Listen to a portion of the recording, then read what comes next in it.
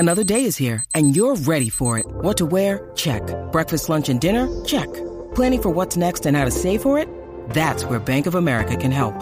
For your financial to-dos, Bank of America has experts ready to help get you closer to your goals. Get started at one of our local financial centers or 24/7 in our mobile banking app. Find a location near you at bankofamerica.com/talktous. What would you like the power to do? Mobile banking requires downloading the app and is only available for select devices. Message and data rates may apply. Bank of America N.A., member FDIC. When you need mealtime inspiration, it's worth shopping Kroger, where you'll find over 30,000 mouth-watering choices that excite your inner foodie. And no matter what tasty choice you make, you'll enjoy our everyday low prices, plus extra ways to save, like digital coupons worth over $600 each week. You can also save up to $1 off per gallon at the pump with fuel points. More savings and more inspiring flavors make shopping Kroger worth it every time. Kroger, fresh for everyone. Fuel restrictions apply.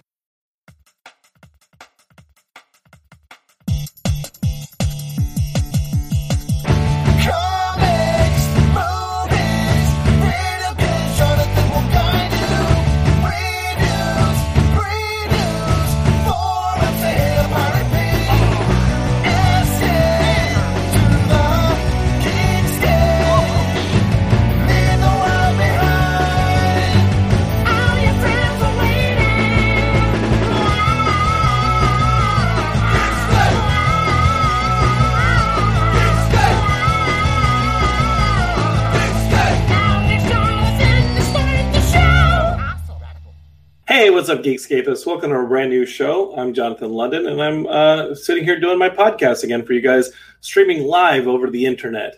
You can watch us on Facebook, on Twitch, on YouTube, and for those of you who love that Periscope, we're on Periscope as well. But I am broadcasting from the Dweeb Darling studio, a.k.a. Heidi's bedroom. I have not been here in a few days. I've actually been back at my own place over in Sherman Oaks, packing my apartment, putting things in storage, and kind of thinking to myself, hey, we are in the long stretch of this thing, this pandemic that we're all sharing. This is kind of normal to us now. Let's start putting together our lives again. What can we safely do to progress? Maybe you guys are feeling this way. I know I've been feeling this way, where it's like, okay, we hunkered down for a bit, and I'm not saying reopen America. I'm not going to go down to Huntington Beach with the NRA fans and start yelling to open up the Applebee's. I'm just saying that we have an opportunity here while the world seems paused to progress, to make what we want, to work on things. And I'm not saying you got to learn to play guitar or you got to finish the great American novel that you've had in your head for a long time. If anything, I think what I'm saying is you can find a way to calibrate yourself, get your brain set in this little pause that we're in. And more so than physically or anything else, just know that this thing that you're feeling, or this thing that we're existing in, is a snapshot, and it is not your life. You have a chance now to think about what you want your life to be going forward from this little pause that we're all kind of stuck in, and put it together. One thing I was thinking of was like, hey, you're either making it or you're taking it, and I don't think we want to take it. We want to make it. I said a little earlier on the show that a couple weeks ago that I was putting together a movie with my producer, Gnome, and then the pandemic hit, and that was all put on pause. Well, Gnome is here with me today on the show to talk about how do we get back there? How do we start putting Hollywood or independent filmmaking back together? Like, what are the steps that independent filmmakers are going to have to go through? What is the landscape going to look like in order to put our films back up? We're talking about the Marvel movies, or we're talking about an independent movie like the one we were thinking about putting together, that we still plan on putting together. It's just now we got to think about this little wrinkle called coronavirus, at least until there's a vaccine or herd immunity or any of the different variables that are keeping us from just doing what we want to do, which is making it, not fucking taking it, because we're not going to take it. I'm not putting this earth for a limited amount of time just to take it. I'm going to make some stuff. We're going to get hurt. All right. Like, think about it. So I think it's been time to put that together. And as you guys can see, I got to stay creative. I'm making the streams. I'm working on some other things. You guys will find out about those hopefully in time, but I don't like sitting still. And it's caused me to deal with that. It's caused me to think about what am I doing, and what's the best strategy for figuring things out. And no one else seems to be just sitting pat in entertainment. We got the Zack Snyder cut finally being announced for HBO Max coming out next year. So you guys on the internet who are yelling, release the Snyder cut, congrats, you won. Am I looking forward to it? I don't know. Maybe I'll watch it. I watched the first Justice League cut, and I thought it's a Justice League movie. It was fine. If I hear enough things about this one being interesting, I'll watch it. Doesn't have to be good. Just has to be interesting. I like interesting movies, and good or bad, that's kind of what I like to celebrate here on Geekscape. So anyway, let's throw up the comments, and then I'll bring Noam onto the show to talk about what the hell we're going to be doing with our careers in the midst of all this. George Pepe is watching me in the Dweeb Darling studio and says, can we watch you shred on that sexy blue guitar? Well, that is not my electric guitar. That is Heidi's. I have my own electric guitar over at my place, and maybe I'll bring it over soon. And you can watch how bad I am at guitar. Rickdo over on YouTube says, hey, man, nice speech. Now, do you want to join me at my End of the World Marauder group?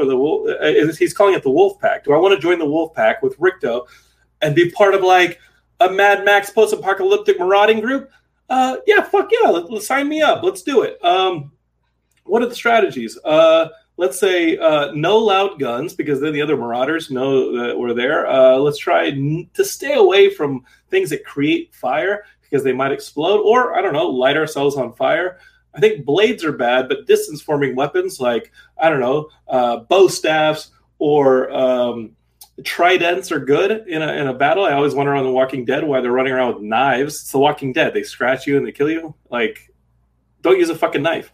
Use something that'll create distance between you and the enemy. But we'll see what the state of the apocalypse is, and then we'll put our Marauder group together and we'll think about strategy. But unlike the people on Lost, we got to communicate these things. So if you see a fucking smoke monster, tell everybody the second that you saw a damn smoke monster, or like a hatch in the jungle or anything. Okay? Like, we're not going to be taken by surprise like the people on Lost. Okay? This is not the villain of the week kind of thing. This is not holding on suspense. We're going to use strategy to survive this apocalypse.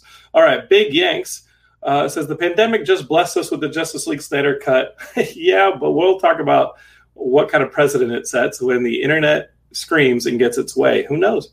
Seth Spanis on Facebook already has a challenge over here for our Marauder group. Rickdo, he says, first I'm going to find you. And I know the rest of that because I grew up with Seth, and I'm not saying it. All right, here we go. My buddy Noam Drummy, let me see. I have it was on the email. Let me see. I'm just going to find it. This will be embarrassing for him, I hope. But you know what? He should be proud.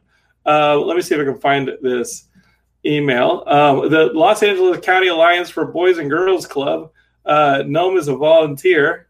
So he actually got a nice little write-up from them, and it says, Noam Dromi is a veteran writer, producer, marketing executive, and digital strategist specializing in creative content, media production, and brand development for entertainment companies, corporations, consumer brands, nonprofits.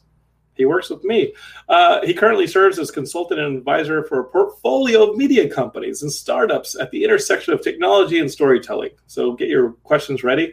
But really what you want to know is he's won a Primetime Emmy Award, and he co-created the Warner Brothers Alcon Entertainment Dolphin Tale film franchise starring Morgan Freeman, Harry Connick Jr., and Ashley Judd. And you know, it grossed over $150 million at the worldwide box office. That's Dolphin Tale. You guys remember Dolphin Tale? I know you do. You can ask Noam about Dolphin Tale if you want, because he wrote it. But more than that, he's my friend and producer. I met him at Comic-Con several years ago, and we just started hanging out and throwing out ideas and being like, hey, we should work together. He actually liked my ideas, and we're like, okay, well, maybe we can make them a reality. Here he is, my buddy Noam Dromi. How was that for an intro? Amazing. I'm only moderately embarrassed, and I thank you for the kind words. How are you? I'm good, man. Really been spending the last couple of days in the old apartment, assessing everything that I've got and seeing what I can shed, and then seeing what I can store for the next phase of life. Because we're kind of in that stretch where whether we want to or not, someone's going to start reopening our country in different various places. And eventually we got to get back to work in some form. It's going to be a new form, but we got to get back to work. And so I'd like to be prepared for that. I'd like to have my house in order, both literally and mentally and physically and all that. You know what I mean? Indeed. And the internet has blessed us with the Snyder Cut. So we can certainly talk about that. I was hoping for the Cat's butthole cut, but I guess that might not be forthcoming. Wait, is that a real thing? I've heard rumors, and I'd like to believe that they're true. The CGI artists on Cat put buttholes on all the cats, and then had to remove them after they stopped. But by the way, I went to go see that movie High, and I literally even that didn't do it justice. That film was absolutely nuts, and I'm just so glad that it got made because it just goes to show you that crazy ideas still have currency in this industry of ours. So. Well, did it? I don't. You know what? Like, I don't know how Cats did. I don't know if it was a success of the box financially. Oh no, absolutely not. It's a huge failure. But God bless anybody who actually thought that was a good idea. Now, you know, I get that a musical had a lot of love and a lot of goodwill, but by the same token, you just stop and think to yourself, did anyone really stop to think whether or not that needed to be a movie 25 years after Andrew Lloyd Webber brought it to the stage? I don't know. I think that the spectacle of theater does not always translate. And that one seems like, I remember when I was a kid and Cats came out was a big thing, but it just seemed like creepy cat costumes, but it was spectacle. And in theater, you get that. I'm kind of wondering about the Hamilton theater recording, like how they shot the theatrical production of Hamilton with the original cast so that they can put it out on theaters. And now they're putting it out on Disney Plus, like July 4th weekend. I'm interested in that, but it's still. Yeah, but I mean, I feel like that's sort of like the infamous Death of a Salesman that had Dustin Hoffman and John Malkovich in it, many, many eons ago, where there's a purpose for that. Hamilton has become part of kind of, the lexicon and the fame of like really amazing, progressive and creative storytelling on Broadway. That's awesome. I think a Hamilton movie could be awesome, but Cats, I just don't know. That's like that Spider-Man. Turn in the dark. Yeah. I never saw it. I didn't see it either, but I just heard it was an absolute shit show. So. And I'm sure that like some of the Geekscapists saw it, and like Julie Taymor, like she is a bona fide like success with Broadway. Like I think her Titus Andronicus is amazing, both as a film. I thought that was amazing, and then obviously like The Lion King's a big hit. Like she knows what she's doing, film and in theater. But Spider-Man, turn out the dark, turn out the light, turn yourself off of Broadway. I don't know what it was, but get turned up or something. From people like falling out of the rafters to like the weird designs and all that stuff. I just, even as a huge Spider-Man fan, it was not enough for me to be like, oh, maybe I'll watch that Spider-Man on Broadway. That's got to be good. But let me ask you a question. When was the last time you were itching to go see something on Broadway? Was it Hamilton or? Oh, I never saw Hamilton on Broadway. Okay. But no, when I lived in New York, I couldn't afford it. Yeah. And I think stuff like Book of Mormon, I saw at the Pantages. Like, sure. There are plays that I like. I don't know when theater's ever coming back. Yeah, true. Certainly won't look the same. But hey, that's a great transition. So. Yeah. Well, what is coming back? Because I started hearing these rumors, and you start hearing them from people that you're working with, that there's an indie movie shooting in July that they're helping out on, and so I've got a friend who's like, oh, I'm helping out on a movie in July that's shooting here in LA. It's an indie, and we're going to figure out how to put it together safely. And then I'm hearing that one of the big studios is putting one of their giant blockbuster superhero films back together to shoot, but in Australia or New Zealand where things are a little safer. Ultimately, like SAG's going to shut all that shit down because it's July. It's a little soon, don't you think? Well, so let me respond to that in two ways. I think that on the one hand, as you correctly pointed out, between all of the guilds and specifically the AMPTP, they are working on establishing the kinds of guidelines that will determine how productions will work and addressing the variables that are obviously problematic on film sets. And that includes how we address social distancing, how you deal with things that are sort of vectors for germs, and that can include craft service, that can include scenes with extras and things of that nature. So in some respects, there is going to have to be a re-architecting and a rethinking of some of the things that have been historically commonplace in the entertainment business.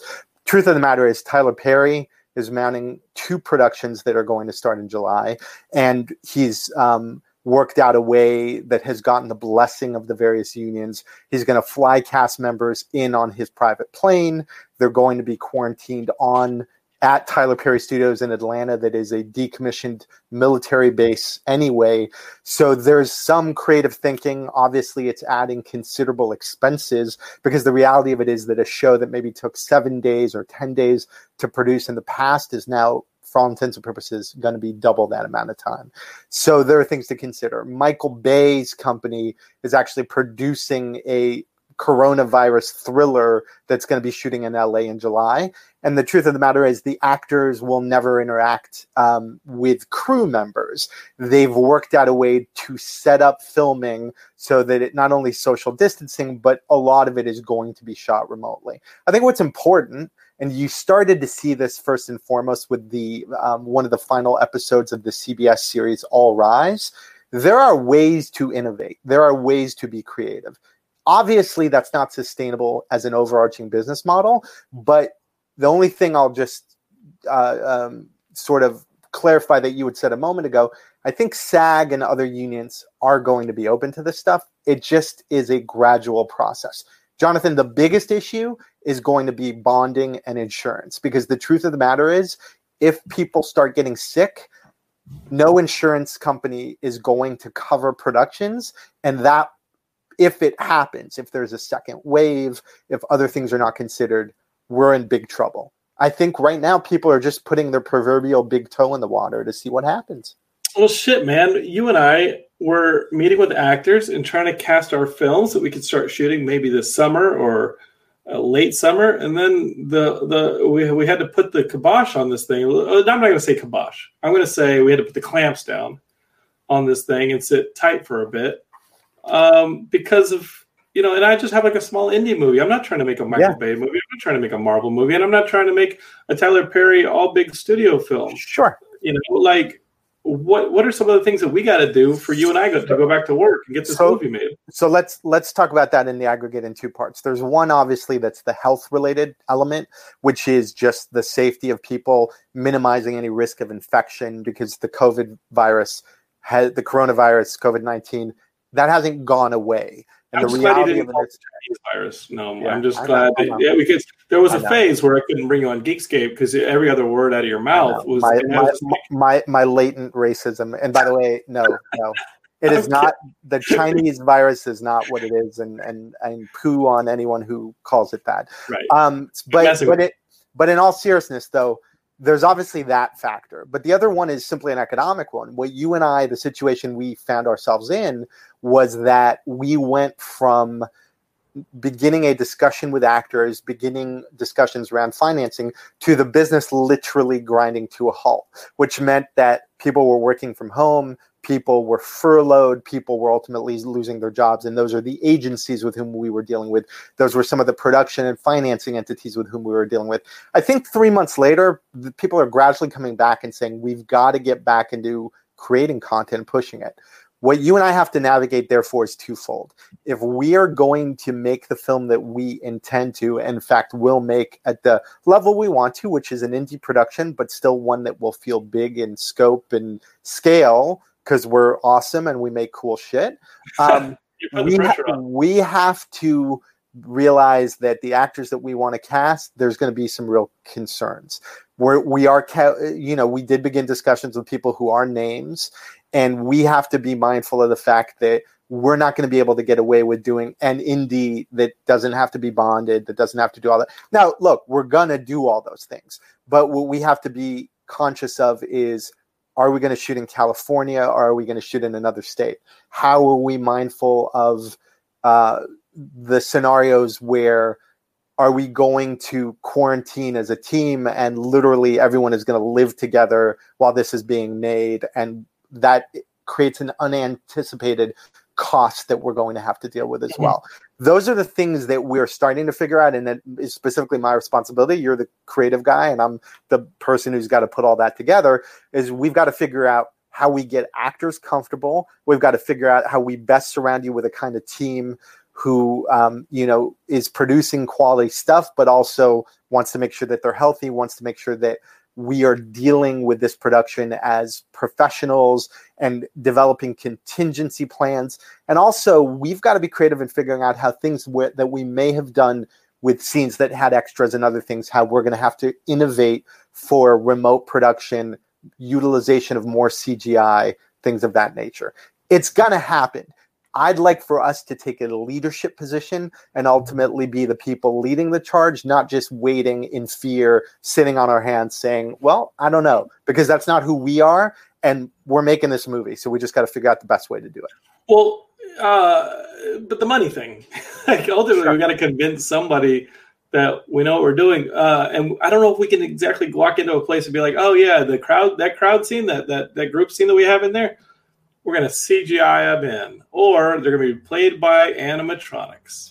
Well, okay, so two things. As you know, virtual production and virtual sets, whereas in the past they felt very clunky and you knew that you were looking at things that felt cheaper, that technology has innovated, and there are a handful of companies in LA and in New York who are doing things where I would challenge you to know what was real and what was an actor in front of a green screen with virtual elements, scene extensions, green screen, and other elements integrated. Right, that this can be Mandalorian. Done. Like we're but buddy, I'm literally talking about things that are smaller scale, that shows like the kinds of shows you're seeing on Quibi and in other places.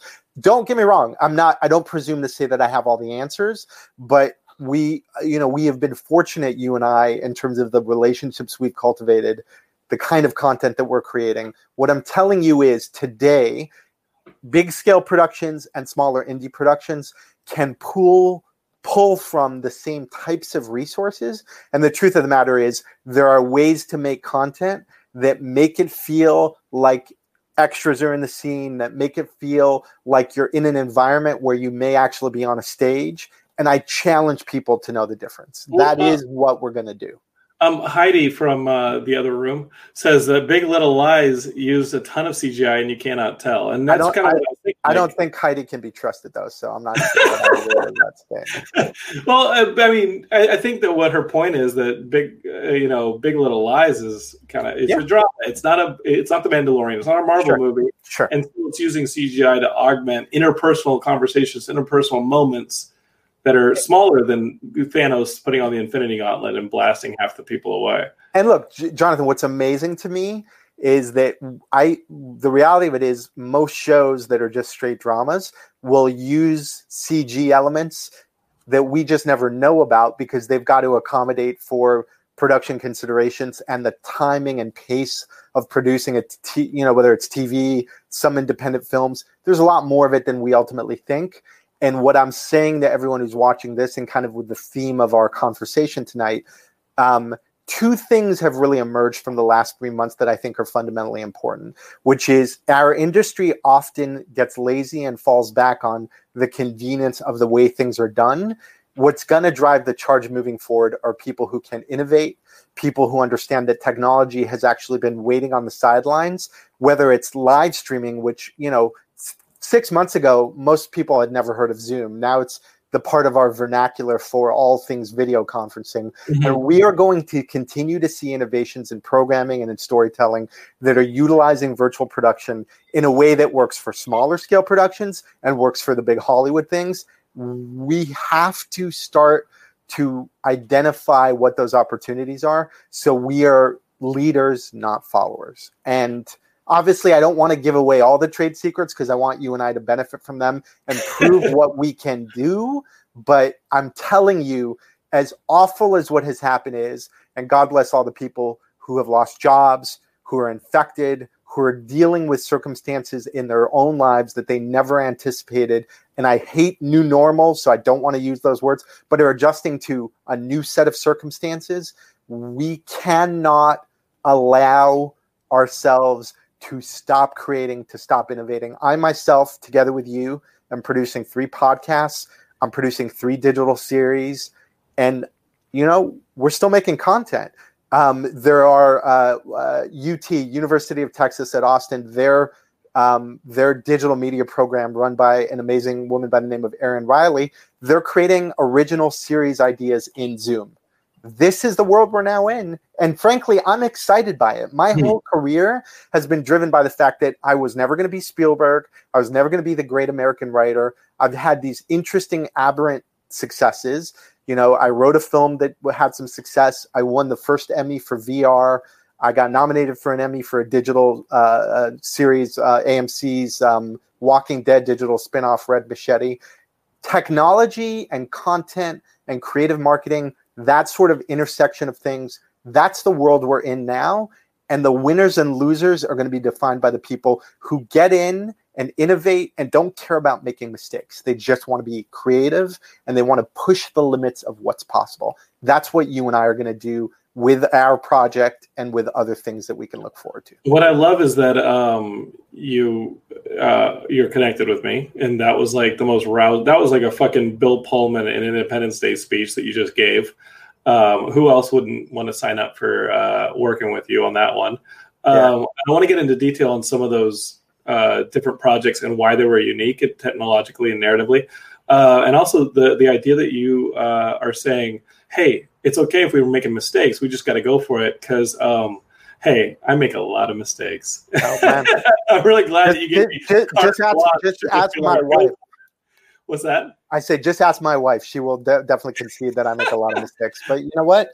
You don't get any credit for not trying. So right. I'd rather try and fail than just wait until something can be perfect, because nothing will ever be perfect. Yeah, you're a writer. I'm a writer. We write growing pains regardless. So you got to push the envelope. You got to push against the wall. You got to keep trying. And I don't think you and I like sitting on our we don't like sitting around at all. This has been testing, dude. This whole experience. I would lose my mind. I've been producing a new interview series where we interview older celebrities about how they're navigating things. It's called Dispatches from Quarantine. And it's we Zoom in with people. We found kind of an interesting format. We're getting a little bit of love around that. And I just want to keep figuring things out. I'm producing in 2 weeks a 10-hour live stream. Because why not? We've actually talked, Matt Kelly, who runs the podcast network at Geekscape, and they were on last night doing Horror Movie Night. They've kind of taken our Tuesday night slot.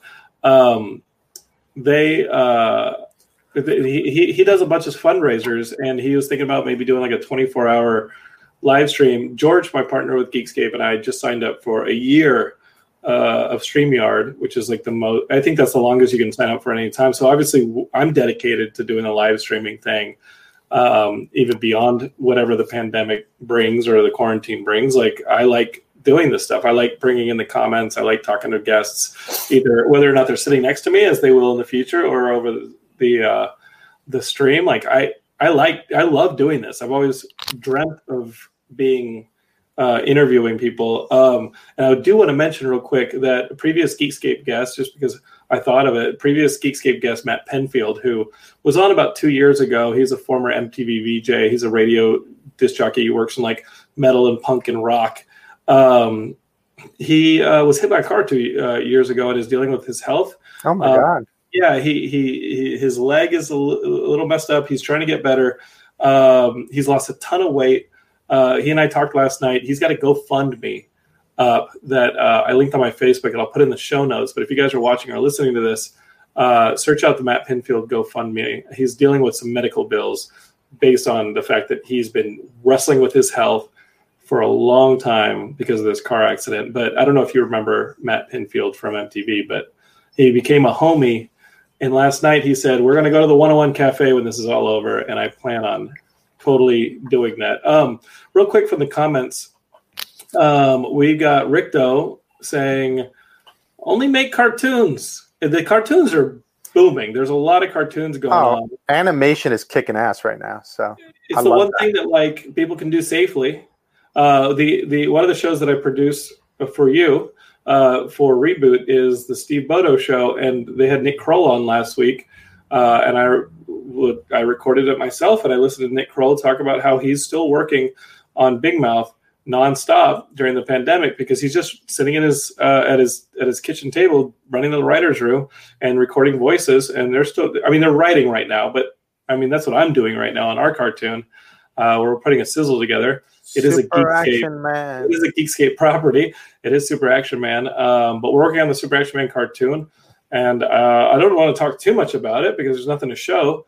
But there's a pretty awesome theme song, and I've got some storyboards that I'm giving notes on, and I think it's funny. We'll see what happens. We'll see who picks up our unabashed love letter to American excess.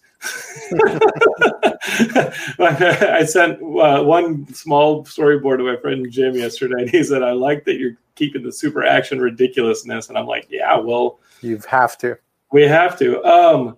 What do we got? We got some Rick again says, so pretty much what you're saying is that someday I'll go to the theater and watch an episode of Geekscape. Well, that is exactly what we're saying. Maybe. I mean, you're watching an episode of Geekscape here. Just throw me up on your big screen that I know you got in the living room. I actually have friends who've sent me photos of them sitting in their living room and having Geekscape up on the big plasma. That being said, I don't know if it's a theater. I'd like to maybe make something a little more narrative or maybe interactive. I don't think that the theater experience is going to be what we think it is in 2020. I don't think it's going to be that in 2025. I think that like VR now, so many people have these Oculus Quests. I was talking to my buddy Mike Kaliski last night about his Oculus Quest, and he was like, dude, it's $400. There's so much content that's free that you don't even have to subscribe to. And it's amazing. He's loving it. And I don't think it'll be long before our 3D glasses, our VR glasses. And then once you make that leap to, I don't know, digital contact lenses, something a little bit less, heavy, like a VR goggle. I mean, we're already putting 3D glasses on our faces. You got yourself an individualized, like video game-like experience while you're sitting in a theater with people watching something on screen. And who knows? It'd be cool for Geekscape to have something like that. The old Star Trek: The Next Generation holodeck, where you literally feel like you're in an actual environment. Who knows? Right? It's all coming. Big Yank says, plasma. What is this? 2008? You know what I mean. I know you guys don't have plasma TVs anymore, but you know what I'm saying. You got the nice screen on your cathode ray tubes. The old. When you take the 8-track and you plug it into the TV and turn on the ColecoVision, and it shows up with the Indian chief, and then it's a channel. I don't know exactly. What I'm saying. So, what are you seeing this year? Like, we're talking about, like, in the future, how maybe remotely you're going to be putting a film together. I heard Spielberg did that for Jurassic Park 2: The Lost World, because he was, that's the rumor I heard, was that he was kind of remote on directing Jurassic Park 2. It's a rumor. And I know some directors do that, even if they're just hanging out in Video Village. They'll do like the kind of remote directing thing, direct filmmaking thing. I saw today, actually, I was talking to my friend George, my partner in Geekscape. He produces for PBS, the Actors on Actors series, where actors interview actors. And they just did like Reese Witherspoon and somebody, and it was all over some form of Zoom. It wasn't Zoom, but the different departments were all in on the Zoom call. It wasn't what was recorded, but the departments could all be part of a live chat. There were 3 different chats going on for 3 different departments, and they were kind of directing the interview, the interview conversation show with all that going on, with the different department heads all kind of giving input for their various areas of expertise, like the cinematographers and this and that. And it went swimmingly. Like, are you talking about something like that where we have department heads all kind of working remotely? Yeah. I mean, look, some of the positions obviously just need to re-architect and figure out how things are going to work. What is your construction foreman going to have to deal with? What are your cinematography department, your gaffer, your grips? I mean, I think all those things are manageable. One of the questions, my wife is a location manager, and I think one of the things we're going to have to figure out is, well, what does working on location look like? Typically there's one configuration of shooting on a stage, but if you're going into a neighborhood, if you're going somewhere else, people are going to be incredibly reluctant. Film crews leave a large and often messy footprint. So I think we've really just got to figure out what exactly are we talking about in terms of those types of opportunities and reconfiguring things. Some positions it's going to be clearer, others less so. Location scouts are not going to look the same anymore. Technical scouts are not going to look the same anymore. We have got to be creative. And also, my biggest concern, candidly, is that there's not a uniformity to rules. Lionsgate may do one thing. Paramount may do another thing. Universal may do another thing. We all have to get on the same page, because otherwise it's just going to be a cluster F of mixed messaging and not knowing what you're dealing with. I think that the smaller players are actually more nimble right now. The Tyler Perrys, the Emmett Furlas, the Millenniums who are shooting in Bulgaria. Those who can shoot out of the U.S., I think, are going to be in an interesting position to really have a first mover advantage in some respects. And I think we're just trying to figure out how it all works right now. So we'll see. So are you saying I should write a Van Damme movie that Millennium can make in Bulgaria? Yes, that is exactly what I'm saying, by the way. I should write like a Steven Seagal movie where we'll film it in Moscow. Like an abandoned paint factory, and we'll just shoot it somewhere there. And now you're talking about all those movies always end up in some abandoned paint factory or abandoned warehouse where there's just like people shooting and like bricks exploding out of walls and stuff like that. And it's, or an abandoned train yard. Those are popular. But yeah, Millennium Films, or you're always in a forest. It's true. There we go. I think you're right. There's a marketplace for that kind of content. And I think that we have to be mindful of the fact that the huge scale Hollywood business is going to fundamentally change. And as I said, indies are just well positioned to have first mover advantage because they don't need to deal with all of the bureaucracy and red tape. Obviously, the broader issues are insurance, are bonding, and are generally being nimble enough so that if something happens, it doesn't shut you down. Mm-hmm. James Cotton just threw up this challenge on Facebook. He said, Jonathan, show us your storyboards. No. First off, they were sent to me and I gave notes, and the storyboards will get better. The storyboards are actually really cool. It's just some of the jokes and visual gags, like I gave notes on that stuff. It'll get better. I want to show you guys the stuff that's like great or good. I clearly the production storyboards is what you want. I want the production storyboards, maybe some of the character designs. Maybe once we get the logos kind of a little closer to the final logo, I'll start showing you guys that stuff. But we'll see. One thing I wanted to say was I took what's distribution and exhibition going to look like too, because we went to the drive-in this past Saturday, and I actually took a recommendation from the Horror Movie Night Facebook group to go see The Vast of Night, which was really cool. They shot it outside of Austin, but it takes place in the 50s in a small town in New Mexico. And what a cool movie to watch at a drive-in, because it takes place in the 50s, total drive-in culture, but it's also about a phone a phone operator who's connecting phones and stuff like that in the 50s, and a radio DJ in this small town. And they start picking up these almost extraterrestrial like sounds over the airwaves.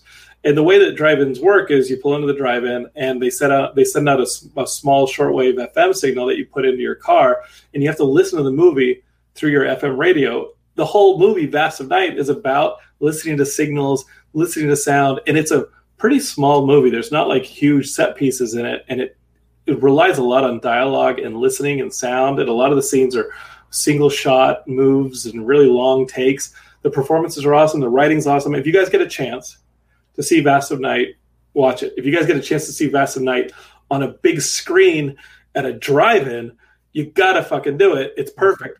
It's just the perfect movie for that thing, and it was a really great movie. So thanks to that Horror Movie Night group for recommending it, because it was a little bit War of the Worlds, Orson Welles style, and a little bit like it was just a cool movie, and I think you guys would enjoy it. It was almost like a filmed radio drama. It was so reliant on sound. I can't recommend it enough. It's really hard to pull off that kind of writing for an hour and a half, but they did a great job of it.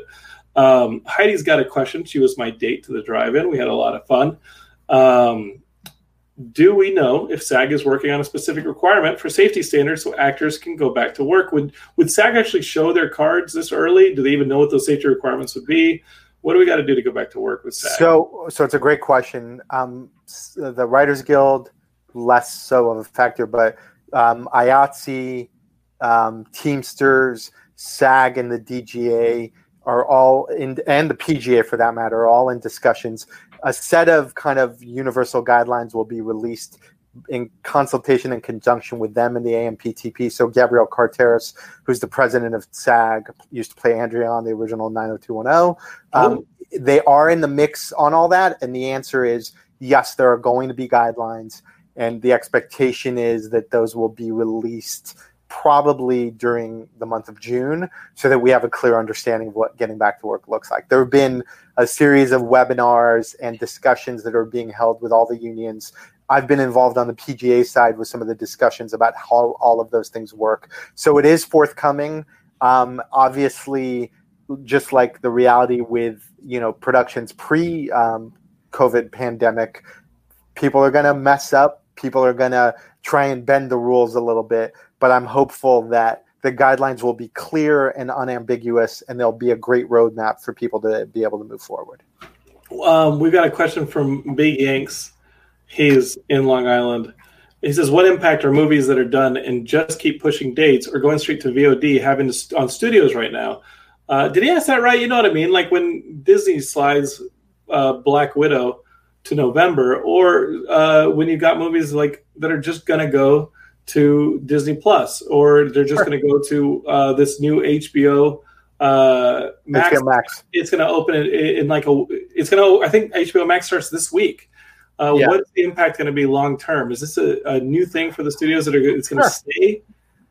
Well, so I want to answer that in a couple different ways. One of the battles, and this even came up recently with the Universal release for Trolls Worldwide, and their success in that relatively because they grossed through VOD and streaming over $100 million. And then AMC and Regal kind of threw down the gauntlet and said, this is not the nature of the agreement between studios and exhibitors, and we are not going to show any Universal movies going forward. Now, ultimately, that's a little bit of posturing and jockeying. All that will get resolved. Look, the economics of the studio business are such that they rely on theatrical distribution.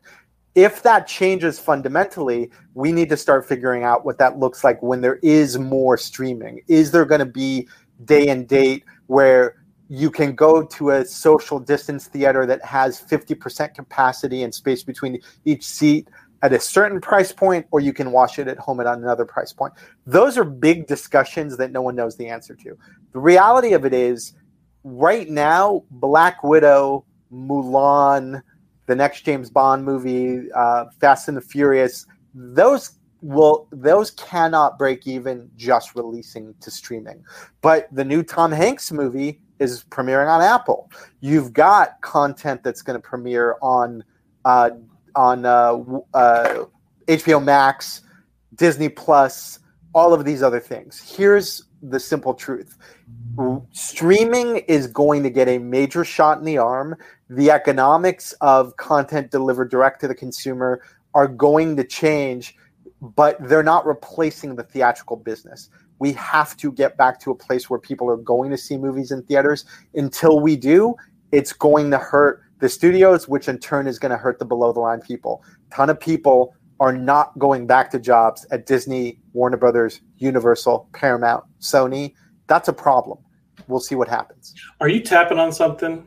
Or do you have like a gavel or something? I hear like a little tap tap going. Don't you lie to me. I hear you. I hear you. You have a marker in your hand. You're just like tap tap tap. That's. Oh my God! I was hearing something. I know. That's weird. I don't know. Not hearing it on my end. Sorry. No, you're good. I had a question about the fact that the Paramount decree is now gone. Is that right? That the Paramount decree has been kind of expired or gone or hasn't been renewed? This whole idea that when you're talking about the streamers, Apple can start buying theaters. Disney can start buying theaters. Netflix can start buying theaters. These producers now can become exhibitors. And when you go to the Apple store and nobody's going to malls anymore. You're at the Disney store. Nobody's going to malls anymore. And they're definitely not going to your theme parks. You got a place now when you can start buying a theater because the Paramount decree is gone, and you can produce content and exhibit content. This is a law that's been gone since you weren't allowed to do that since the 30s or 40s. Well, so let's talk about that real quick. So a little bit of film history. And walk your ass right out to a Disney store and buy products from the movies. So let's talk about that in two fronts. For film history, for those people who don't know, part of the Paramount decree and the broader idea of antitrust was that during the golden age of Hollywood, distributors, meaning the studios, owned exhibitors, and they could affect preferential treatment of their product at theaters, and that was considered anti-competitive. And ultimately, the federal government got involved and changed the rules of that, and required that studios had to spin off and then ultimately sell the theaters that they owned. Right. If you wanted a Humphrey Bogart movie, you had to take my shitty Tarzan movies too.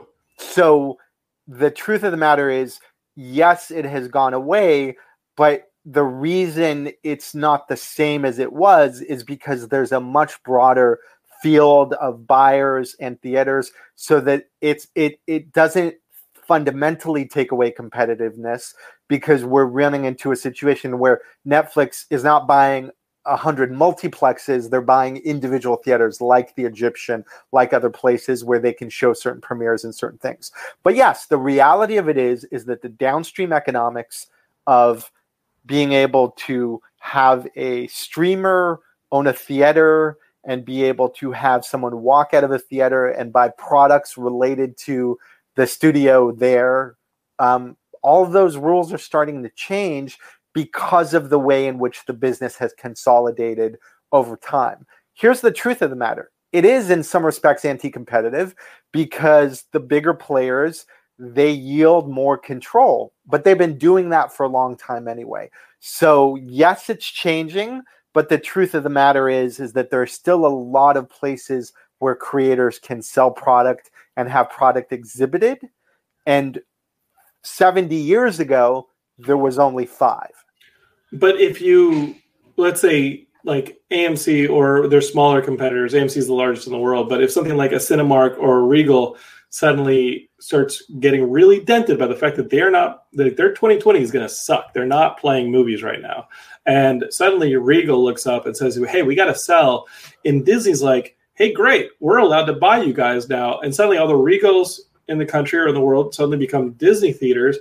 Then the producer that's in charge of 40% of the content in Hollywood is now able to put it straight out to what used to be the Regal real estate. Sure. So to be clear, that is unlikely to happen in the short term, because the reality of it is the economics of exhibition, you're in the real estate business, you're in the concessions business. And I don't know that if you look at Disney, that obviously owns some of the biggest intellectual property brands in the world, including Fox, including Lucasfilm, including Pixar, and including Marvel, right now coming out of COVID, yes, they're going to be winners and losers. Yes, some exhibitors may fall by the wayside. You're more likely to see Netflix, Apple, Facebook, Google buy theaters than you are to see Disney or one of the studios buy them. Now, that may change. Right now, economically, it does not make sense for a studio to buy an exhibitor. Should Geekscape buy yes. like a local black box theater and start showing? Oh, I'm sorry. I thought you said should Geekscape buy the local Redbox kiosk? And the answer to that is yes. I think there's one last Blockbuster, but I don't think they're selling. If there's any, I think it's like Montana or something, right? It's in Oregon. If I can hack into the whatever Redbox kiosks are out there, I can. Yeah, we'll see if we can get some Geekscape content on there for you guys. I love it. I got to make all those DVDs first, and then put them in the Redbox. I think now we're talking. But Jonathan, what I'm even saying is, let's make up a bunch of fake DVDs, and then as soon as like Barnes and Noble opens back up, let's just drop them there. Everywhere at the airport, wherever we can put your content, let's just put it there. Well, one thing that I was going to ask you is like your track history of seeing these kind of changes from entertainment and the merging of entertainment and technology. like for instance, The Walking Dead wanted a digital spin-off series of micro episodes. How is that different than just webisodes? What part of it was any different in 2018 when you guys released that than something that was happening in 2008 when I was making webisodes for Fox and Hulu and Apple started showing webisodes, or YouTube started? Like, how was what you guys did with The Walking Dead different in 2018 than that technologically? So it's a great question. And technologically, really, it wasn't different. At the end of the day, it's that me bastardizing that Marshall McLuhan quote, which is, it's not the, now I don't even remember it, so forgive me. Bastardize it, but what's the gist of it? Well, but just the idea that it's, look, even if the platforms change, ultimately the content remains the same. They are webisodes, but let me explain the differentiation. I think at a certain point, what, Netflix since 2013, when House of Cards first came out, the notion that you could go direct to consumer and cut out the middleman has really caught hold in a big way. And there have been iterations of that. The short form content business had the different platforms that they tried to innovate on over the years that didn't go anywhere. And now Quibi is sort of trying to be in that space. What we did was very simple. AMC is a basic cable channel, but they realized that they have enough of a unique brand proposition and a loyal audience that they partnered with Comcast Xfinity and they launched AMC Premiere. So they were creating sort of a walled garden of content, and obviously releasing and being able to provide their consumer a fresh episode of The Walking Dead 48 hours before it was on the linear station was not enough to maintain the ability to upsell a consumer. So they said, we've got to create new content. We've got to create brand extensions of the content. And Walking Dead Red Machete was just an opportunity to be able to do that. And I think what was really exciting about that is they want to be able to fulfill audience appetites even when there's no fresh material. One of the inherent challenges with TV is that, at least with cable, they're showing all the episodes week after week, and then maybe doing a fall mid-season finale and then coming back or whatever. Whereas you could watch 22 episodes of a network show, you watch 3, then it's off 2 weeks. You watch 4, then it's off 5 weeks. So there was some continuity, but in a culture of fandom, you do not want to make your audience miss you, out of sight, out of mind. So we created content. They were able to use it as part of their product offering to upsell their direct-to-consumer product. And hey, we got nominated for an Emmy for it, so I guess it worked. Yeah. I liked it. I thought it was cool. And it did tie into what was happening in the show. Yeah, and we had some of the folks actually come back from the original series and make cameos in our show, which was, a great boon and was well received. So, yeah. So what you're saying is that even though we're talking about this new technology, what we're really talking about is different ways to distribute, some small ways to change production, or maybe big ways to change production that we're going to start seeing really soon when we start getting back up and going. But that ultimately, like, storytelling is storytelling. There's going to be I remember the quote. A lot more ways. What's the quote you were talking about? It's not the medium, it's the message. It's not the medium, it's the message. Hold on, I'm a little slow. I think I know what that means. I get it. I'm being facetious. But, ultimately, like, you and I have talked about different ways to stretch and pull what we're trying to make. You texted me the other day when we were talking about, like, hey, I think Disney's trying to shoot in Australia or New Zealand. When we started talking about that, you were like, hey, can we shoot your film in another country? And I don't even know if I responded to the text because the movie is so set against the backdrop of American iconography. That's just where the movie is set, and that it's a character that I was like, uh-oh. But I think that stretch and pull is kind of what we're talking about. Like, we have to find the nooks, and that's a big move. Actually moving a country that is part of the visual tapestry of the film is a big move. But I think what you and I are talking about are these small pivots and moves that over the course of an entire production, over the course of an entire TV production, are actually big changes in the way you're working. it's just small things like, taking a little bit more time to do things like cleaning checks. I think, like you were saying, if we're going into a location, being able to control the location, things like that, that stuff might get a little pricier too. Well, by the way, absolutely. And my concern is obviously as prices go up, they're going to start, the human capital is what's going to suffer because they're going to reduce a footprint of people, and those who remain are going to be required to do more work and not necessarily receive more compensation. That let them do that though. Oh, I mean, look, is IATSE going to do that? Because you have to. They're not going to have a choice because the difference is their people are not going to be employed. So, look, what I want to stress is the reality is that the film industry remains one of the last industries wherein organized labor unions and guilds still have a disproportionate impact on contracts and economics, and obviously that's what labor strikes and things like that of that nature are about. But I really believe fundamentally that people are, the human capital, the labor, they're going to be negatively impacted by this. And what we need to be able to figure out and do is determine the best way to empower creatives to take some control back into their own hands. I do quickly want to talk about your point about taking your movie internationally.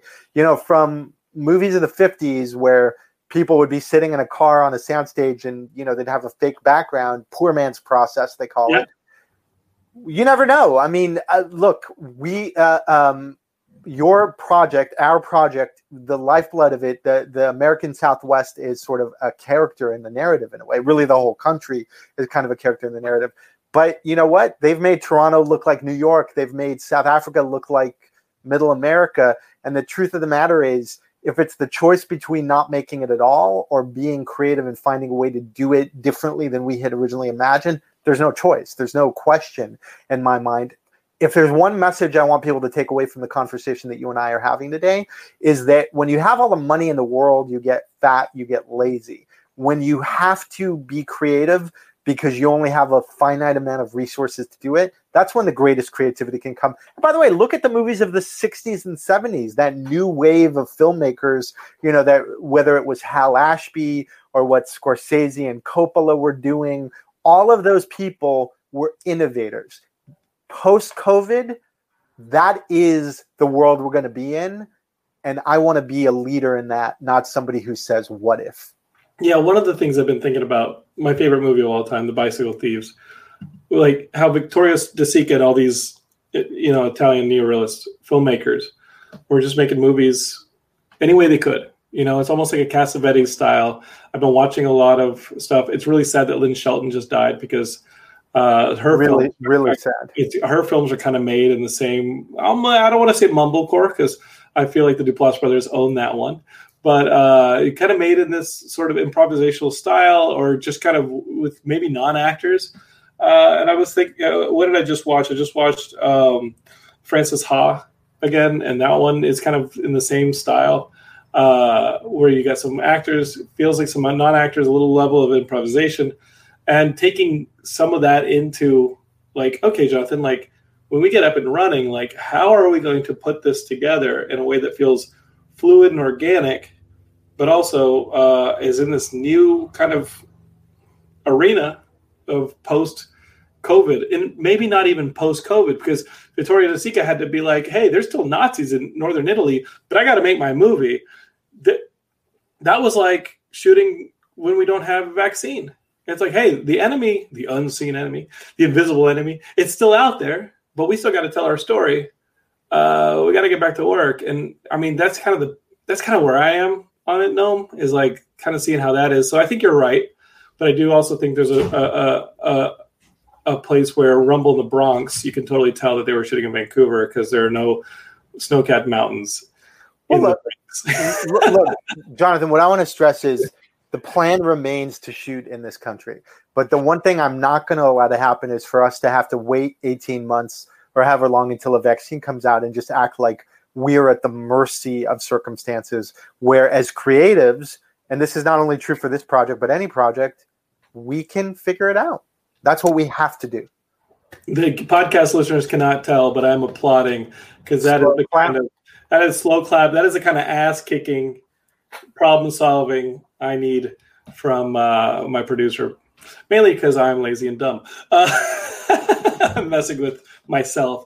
But Noam, dude, there's so much more we could talk about. At Geekscape, if you like having Noam on the show, like he's so informational, but like he's like one of my closest friends. We literally talk every day. And I gotta like say a big shout out to this guy, because one thing I'm definitely not doing this pandemic is I'm not teaching. I make some money by teaching. I teach production. I go to a film school. I teach production, but you can't do that because of the pandemic and the lockdown. So I was totally unemployed. My work for Universal was out the window because I work for their features department, and that they're not making any movies, definitely not testing any movies. So that worked. My money had dried up, and then Noam called and said, hey, this podcast thing you've been doing since 2005, let's get you in here producing podcasts. And the dude totally saved my butt. I love him so much. The guy's a brother. I loved having him on the show, and I love talking to him about this stuff because I get my anxiety and I'm like, oh, we're never going to work again. Am I going to do it? Is my movie ever going to get made? I totally have movie nightmares. I told Noam, I was like, I'm having nightmares that I'm shooting my movie. I totally get that stuff. And Noam's the guy who's like, oh no, hey, this is how we're going to solve that problem. This is how it's going to get done. And you're just the voice of reason. And you've done me such a solid during this, like what would otherwise have been a really fucked up, stressful time for me. Well, look, let me throw that back at you. The thing, as long as I've known you, you know, we met at Comic-Con, which is kind of this crazy environment. And you've always been someone in the industry of people who can sort of be a little bit fake, who's incredibly earnest, who, you know, has been very raw in terms of your journey, both the good and the bad of it all. And you know, that's reflected in your work as a storyteller. That's reflected in your work ethic and the stuff that we're doing together right now. So I wouldn't be calling you if I didn't know that we were not kindred spirits in terms of what we want to do and how we believe stories can really impact the world and, you know, inform and entertain and enlighten. Because frankly, I don't know how to do anything else. I'm really not that talented or smart, but I do believe that telling good stories is something I at least have some measure of skill in. So I'm excited to do it. I'm really excited to do it with you. Make sure in the show notes that you link to the 3 podcasts that we're working on together. Okay. And let's do this again soon, man. It was a real pleasure. And, you know, I thank you for having me on, and I hope to be on again in the future. Thanks, man. Well, let's do some podcasts from location when we're filming, no matter what country we're in. I love it. And just on that final note, Heidi came in with, Noam is the best. Noam's all right. But thank you, Heidi.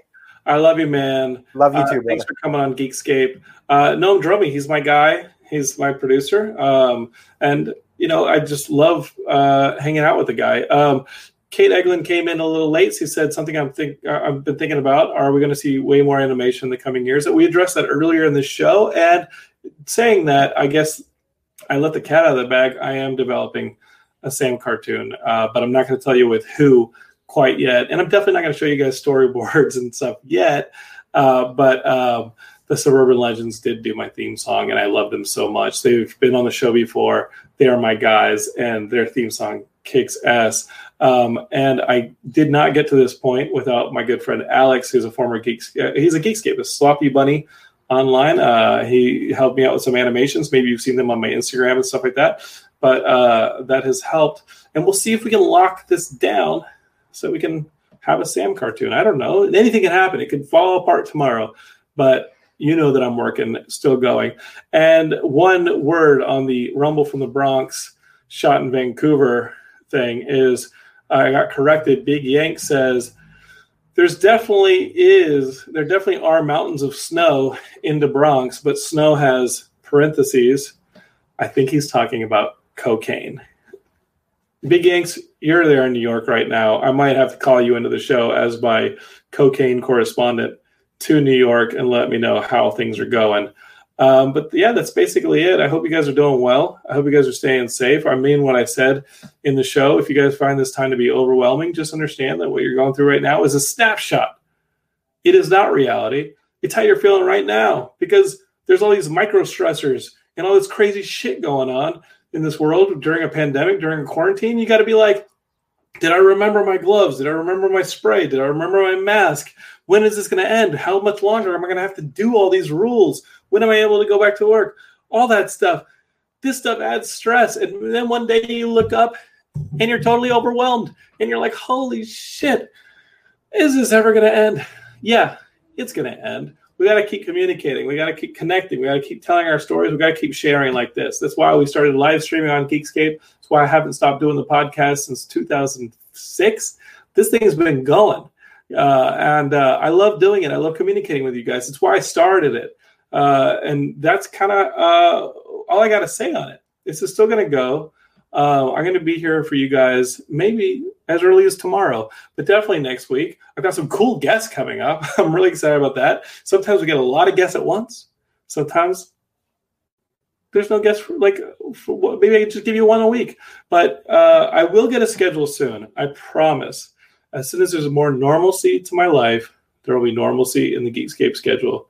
And then you guys can turn me on whenever you want, or you can watch me when it hits the YouTube, or it hits the Periscope, or the Twitch, or the Facebook. It's live, so I can't cut that cough out. Oh no, it's not COVID, I promise. But that's all we got. Rick, though, one last suggestion. He says, interview Francois. No, I don't think that's going to happen. He scares me. Francois is like, he's a predator. I love you guys. This is Geekscape. Listen to podcast listeners. I love you guys. You guys watching, I love you guys. It's about all I really got to say about that. Geekscape forever. Love you guys. Stay safe. If you need anything, hit us up. We'll be here no matter what. Peace. You're listening to the Geekscape Network.